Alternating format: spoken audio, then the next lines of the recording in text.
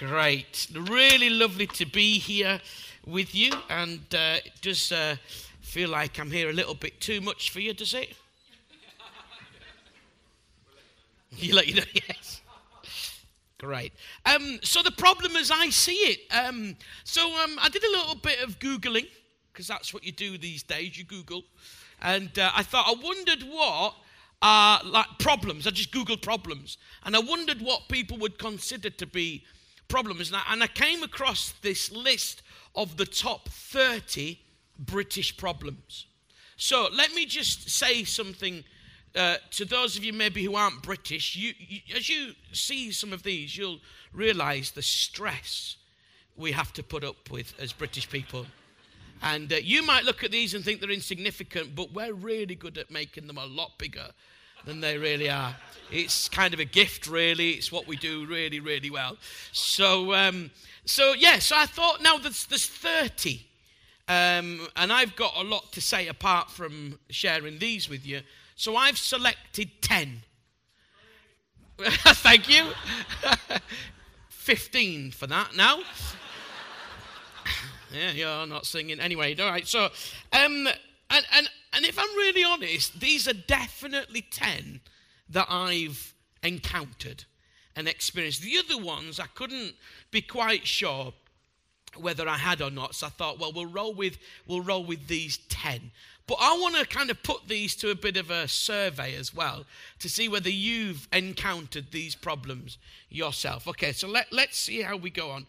Not quite catching someone's name, meaning you can never speak to them again.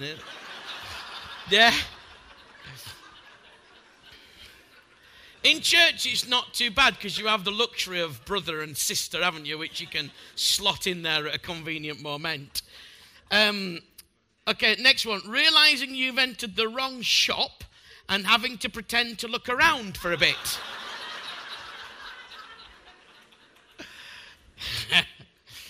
Being incapable, rather, of placing your items on the counter in a shop without saying, just these, please.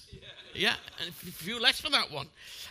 Going into a pub to use the loo and pretending to look for a friend all the way into the toilet.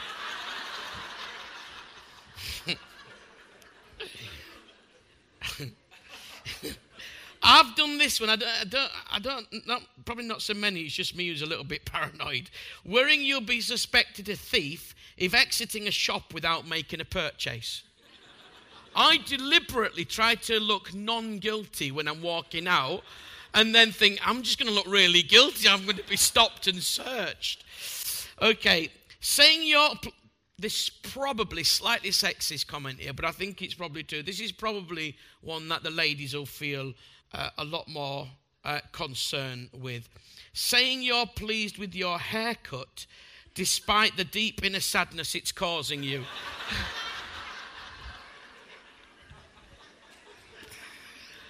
That's the ladies and me, that one. Yeah, I feel that one myself. Deeming it necessary to do a little jog over zebra crossings while throwing in an apologetic mini wave. And that one? Right. Is that? Sorry. You've done it, haven't you? This is good. The shock of tasting Earl Grey tea when you were expecting otherwise. I've definitely done this one. Attempting to deal with a queue jumper by staring fiercely at the back of their head. Have you done that one? Oh, because I don't like queue jumpers. Do you like queue jumpers? It's like this, and it's like.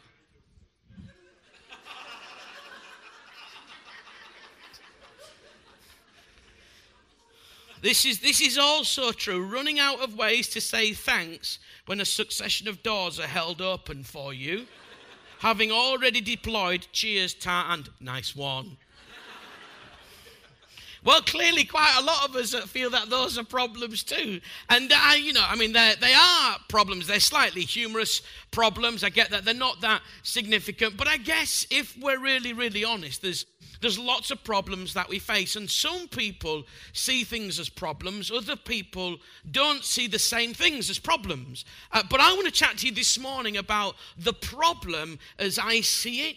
And the problem as I see it is that we can rely on a number of things, and we can almost totally depend upon them, and actually they're not quite as reliable as we once thought they were. Does that make sense? Well, that's a problem.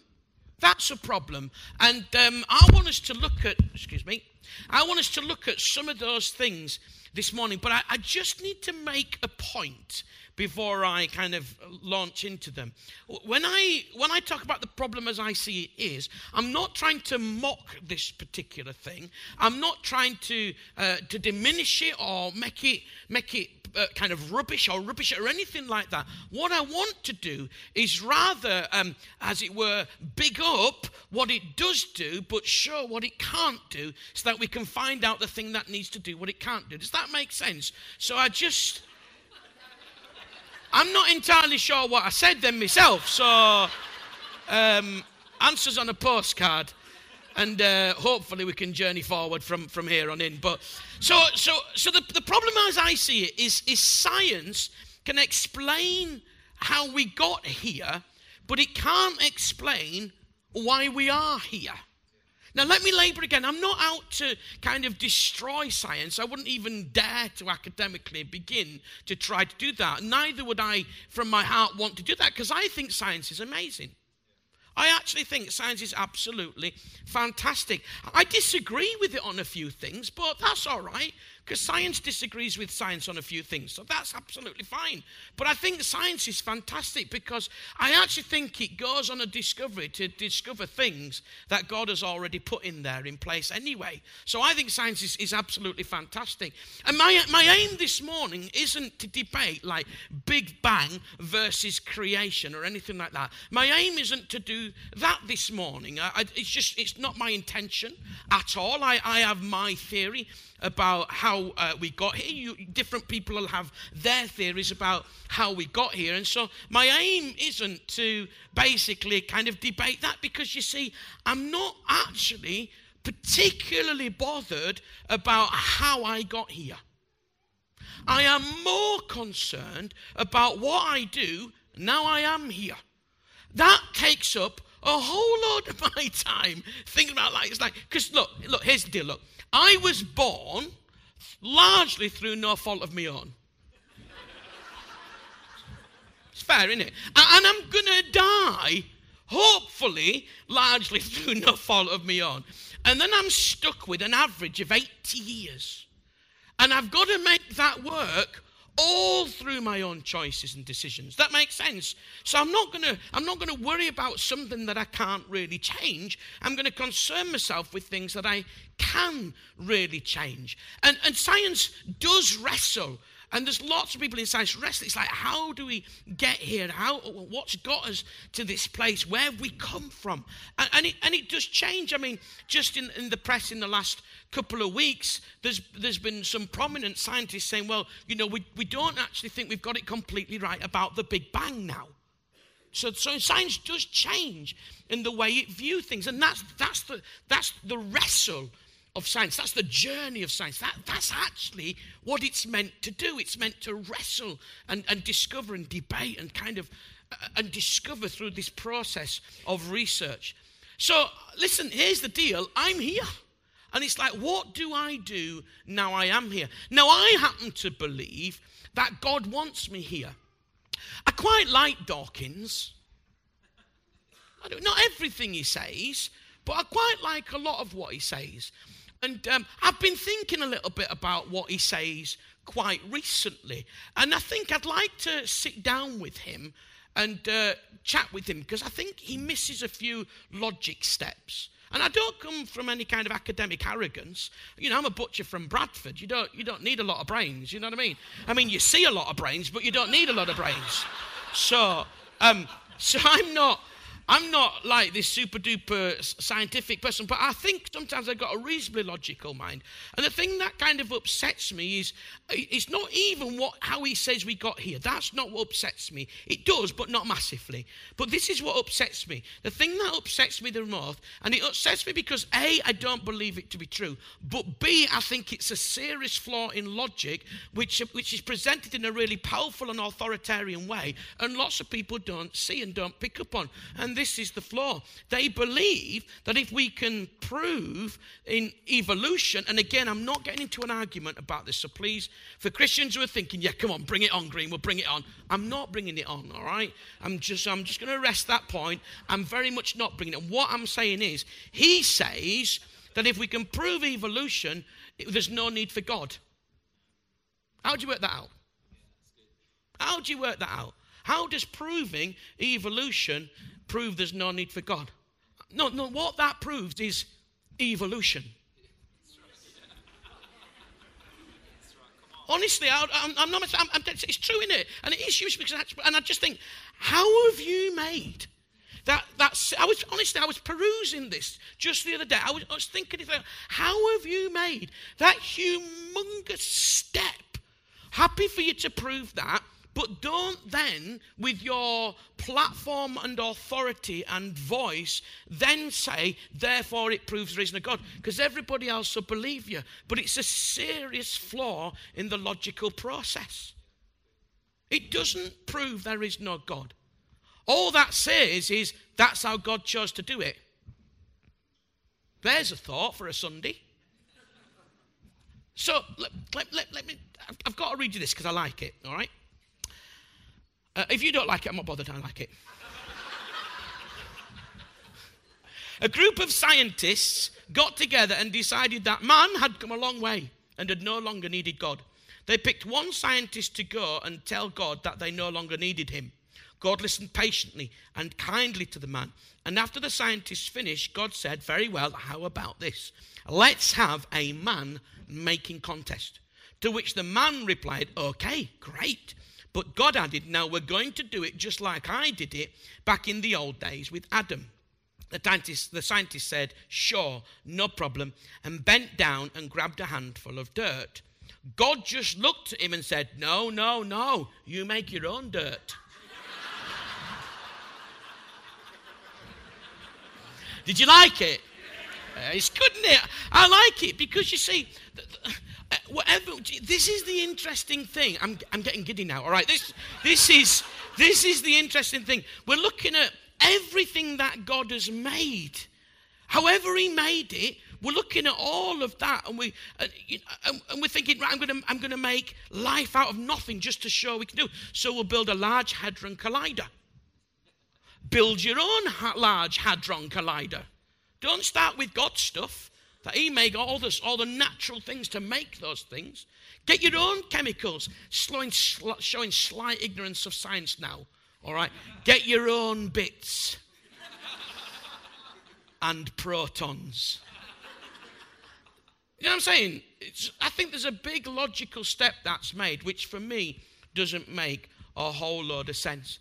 And the sad thing is, it actually gets us away from looking at the real issue that you and I face, which is like, what do I do now I am here?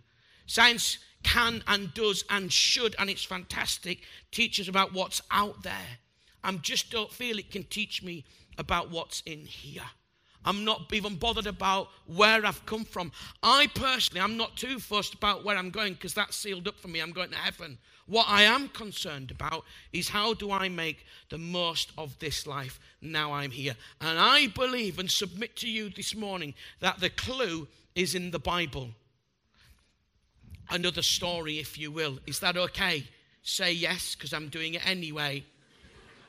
A preacher made a statement in Hyde Park, you must love the Lord your God with all of your heart. A heckler replied, that's rubbish. Science has proved that the human heart is just a pump. The preacher said, are you married? The man said, yes. The preacher said, then go home and tell your wife you love her with all of your pump. I'm leaving after this morning's meeting. It's a bank holiday Sunday. I've got a few hours at home. I'm going to rush in and say to my family, Robin, Natalie, Emma, I love you with all my pump. It's not going to mean anything. If I'm just reducing this to scientific description, I think it's great because we understand the body. I think it's great because we understand lots of stuff that we benefit from. I am very, very grateful to science. He gave me an iPad. I'm very grateful to them. But for me, it just falls short of answering the big question. And the big question is answered in the Bible when it says you are to love the Lord your God with all your pump, with all your heart, with all your soul, with all your strength, and with all your might. Friends, it's all about loving God. That's why we are here. To love God with all of our heart. Now, I'm going to pause there. I'm going to mention something, and then I'm going to fast forward, and then I'm going to come back to it. The heart. Okay, the heart. Just hold that thought for a few moments, okay? Love the Lord your God with all your heart, with all your soul, with all your strength, and with all your mind. And then this extra little bit which Jesus put on there, this is Jesus speaking. And what Jesus did, he summed up all that had happened before. So the Bible has two bits. You've got the oldest bit, the newest bit. The oldest bit's called the Old Testament. Creatively, the newest bit's called the New Testament. That helps you to see which is the oldest. Clue is pretty clear, isn't it? But here's the deal. Lots of people think that in the old bit, it was all very different. And in the new bit, it's all very different. No. What you've got to do is you've got to read the old bit because it kind of gives you a bit of illumination into the new bit. And then you read the new bit and understand that the new bit is a massive fulfillment of the old bit. And Jesus sums up the whole of the old bit into a new bit saying, love the Lord your God with all your heart, soul, strength, and mind, and love your neighbor as yourself. That's why this church and any church should do, if they call themselves a Christian, they should love their neighbor. That's why anybody is welcome in this church. That's why this church engages in a whole bunch of stuff, because it loves its neighbor as itself. That's the crucial bit. In fact, I'm going to teach you a little bit of Greek. No, I don't know a lot of Greek. I know this little bit of Greek. And when it says love your neighbor as yourself, the original language says, for he is as you are. Love your neighbor, for he is as you are. In other words, we're all in the same place. We're all in the same place. And that's why we love everybody, because we're loving everybody who's in the same place as us. I fall down, ladies and gentlemen, at the love your God with all your heart. That's why I wanted to come back. I wanted to say those other things and bring it back to this. I fall down at that bit. So how does that work then? How can that be like the first bit of all that Jesus summed up and then you mess it up? You see, there was a day I arrived in my life where I said to God, God, I don't want to live life my way anymore. I want to live it with you. I want to become a Christian. I want you to forgive me of all that I've done that I'm not happy with, let alone that you're not happy with. I want you to forgive me of all the things that are wrong, that have stopped me having a friendship and stopped me having a relationship with you and stopped me connecting with you. I want you to forgive me of all of those. And to show how serious I am about that, I'm doing what you've told me. I'm turning away and I'm turning towards. So because I've said that, God knows that I want to love him with all my heart.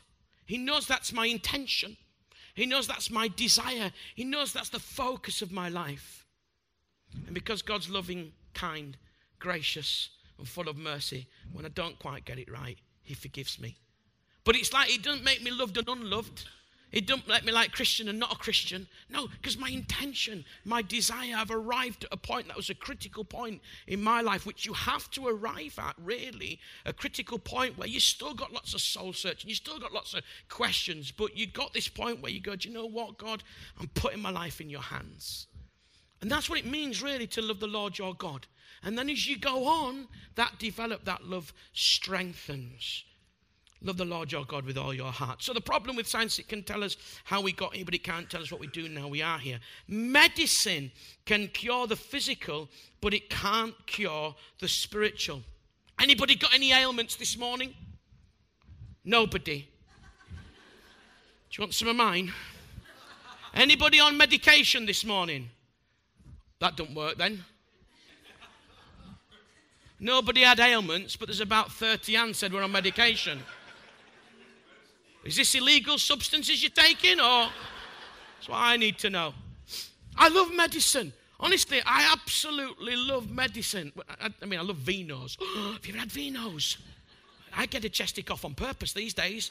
I love vinos. I love vinos. There's children and I don't do that, okay? Medicine's fantastic. I love it. I've got a few ailments. Would you like to know them? I'm telling you them, all right? Seeing as you asked. Okay, so I've got arthritis, so I'm on naproxen. I've got gout, so I'm on allopurinol. And then, because I've had type 2 diabetes, even though it's diet controlled, I've got something to... Oh, they've just changed it, haven't they? What? Oh. What? Not metformin, no. I'm diet controlled at the moment.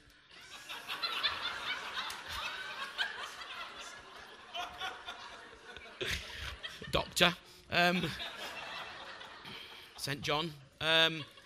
No, what? No. So, anyway, I'm still on a statin. Simvastatin. But they've taken me off that and I'm on Arvastatin. I don't know what the difference is. Well, one's a bit smaller. All right, so I'm on those. Have I got anything? Oh, yeah, if you think I'm winking at you this morning, okay, I'm not. Well, I might be if I like it, but I've got dry eye. I think I've told you about that before. And as you know, I don't like to go on about my ailments, okay? So I'm really grateful for medicine. I love it. And I have genuinely the utmost respect for medicine. I actually believe that God uses medicine to heal people. I honestly believe it, and I actually believe that medicine is discovery of some of the brilliant stuff that God has put in our universe to bring healing and health to people. I do believe that God can just speak the word and heal somebody, but I also believe that God's put lots of normal things in place, like doctors and nurses and the people that do research to discover these. I think it's fantastic, and medicine's great because it can cure the physical. It can help with the emotional. It can help with the mental, with things like depression, which is a genuine illness. It can help with those things and can heal those. Not all the time, but it does a lot of brilliant healing. So I think medicine is absolutely fantastic. And I think it's a good thing to rely on medicine. However, medicine can cure the physical, but I don't believe it can cure the spiritual. You see, there is a sickness that you can't get any camera to. There is a sickness that you can't get any MRI to discover or any X-ray to discover. As brilliant as those things are, there's a limit, a natural limit, because it's an illness that's deep in our soul, and it's in the soul where God wants to live by somebody who we call the Holy Spirit. He is God living in you. When a person becomes a Christian, God comes and lives in them by his Holy Spirit. And the Holy Spirit, God, can't live in that sick soul if there's illness there. What is the illness? When you and I don't put God in first place and don't arrive at a place in our lives where we say, I want to love you with all my heart, soul, strength, etc., etc. When we do our own thing, a disconnect from God has taken place. And as such, our soul is sick. It's unwell. But Jesus turns up on planet Earth to still deal with physical sickness, and you can see that as you read through the Bible. But he came primarily to deal with spiritual sickness. You see, you can enter heaven with a sick body, but you can't enter heaven with a sick soul. I'm going to read to you some sentences from the Bible. I'm going to give you a reference. For those of you familiar with the Bible, I'm going to tell you where it's come from because I don't want you to start twitching that we haven't had a lengthy Bible reading this morning.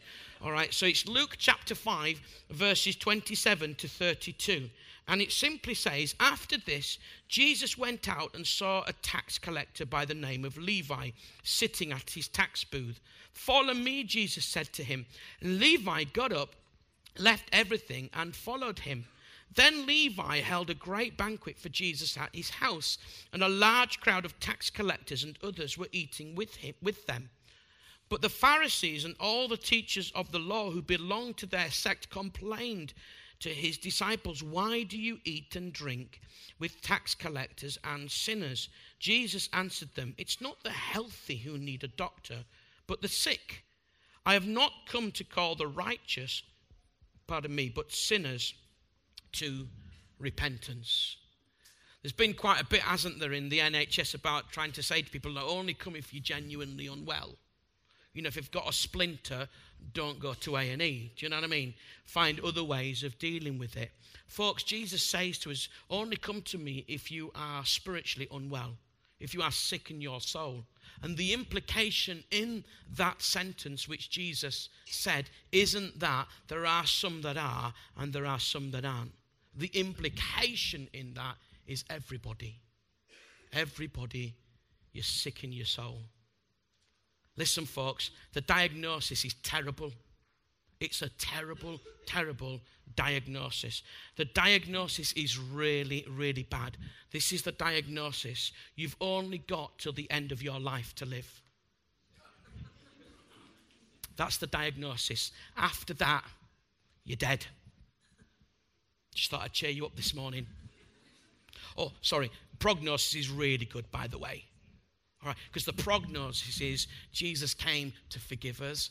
Jesus came to remove that sickness. Jesus came to make it possible for you to totally explode life here on planet Earth. But also when you die physically, you'll be alive spiritually still. You see, when you become spiritually alive in this world, you never die spiritually. You'll come alive and you'll continue to live and you'll continue to be with God where there is no sickness, where there is no suffering, where there is no pain of any single type. And Jesus came and made it possible for you to have that experience in your life. How did he do that? 2,000 years ago, Jesus Christ died on the cross and took the punishment for the wrong in your life and the wrong in my life. And today, if you'll say, "God, forgive me," if you'll say, "God, I put my life in your hands," then you can enter into this new relationship where your spiritual health is fantastic. Now, so medicine can cure the physical but can't cure the spiritual. God can cure the spiritual and the physical. So, if you're here this morning and you've got any kind of sickness, I'm going to ask God to heal it now. Now, I'm not going to promise that he will because I don't know. I'm not God. You know this. I am going to promise that he can because he says that. Okay? So if you're here this morning and you have got some kind of illness, whether it be physical, whether it be emotional, whether it be mental, whatever it may be, and forgive me if I've left out any areas, then please just kind of still join in. If you're here and you need some kind of healing this morning, I'm going to pray. Let's close our eyes. Put your hand on your heart. And why not just say to God, in the stillness and quietness of your own heart, what your illness or illnesses are. Just mention them now, very still and quietly, not out loud, but just in your own heart and mind. And then I'll pray. Dear God, all it takes is one word from you. You said, "Let there be light," and there was. And it was good. Lord, I'm simply asking you, as the God who can, will you speak words of healing into these lives? Whatever their illness is, whatever their ailment, whatever their discomfort is, would you now speak words of healing? Would you say, "Let there be healing," and may it be so? Lord, we ask this in the name of the Father, and of the Son, and of the Holy Spirit. Amen. Amen. Now, let me just encourage you. If you feel that God may have done something, why don't you come and share it? Whether you're from this church or not, whether you call yourself a Christian or not, if you feel that God's done something, why don't you just come and share it? Maybe contact the church here and let them know. I would certainly encourage you to go and see any doctor. That's an important thing to do. But it's right and proper. I often say, every time I go to the doctor and he sends me away with something, I don't always get well. But I often get well. But you know what? If I'm really unwell, I've no qualms whatsoever about going back to the doctor. And I go to one who's got limited ability and limited power. And yet we've come to the one who has unlimited ability and unlimited power. Let's never shy from coming back to him and saying, God, I really need you to come and heal me or to do this. So, first thing, science can tell us how we got here, but it can't tell us what we do now we are here. Medicine can cure the physical, but it can't cure the spiritual. And just in closing, religion can tell you what to do, but it can't help you do it. It can tell you what to do, but it can't help you do it. Are you all right for one more story? I'm checking the clock. We've got the time. Is that all right? Good, because I like it. A couple had 2 boys aged 8 and 10, and they were excessively mischievous.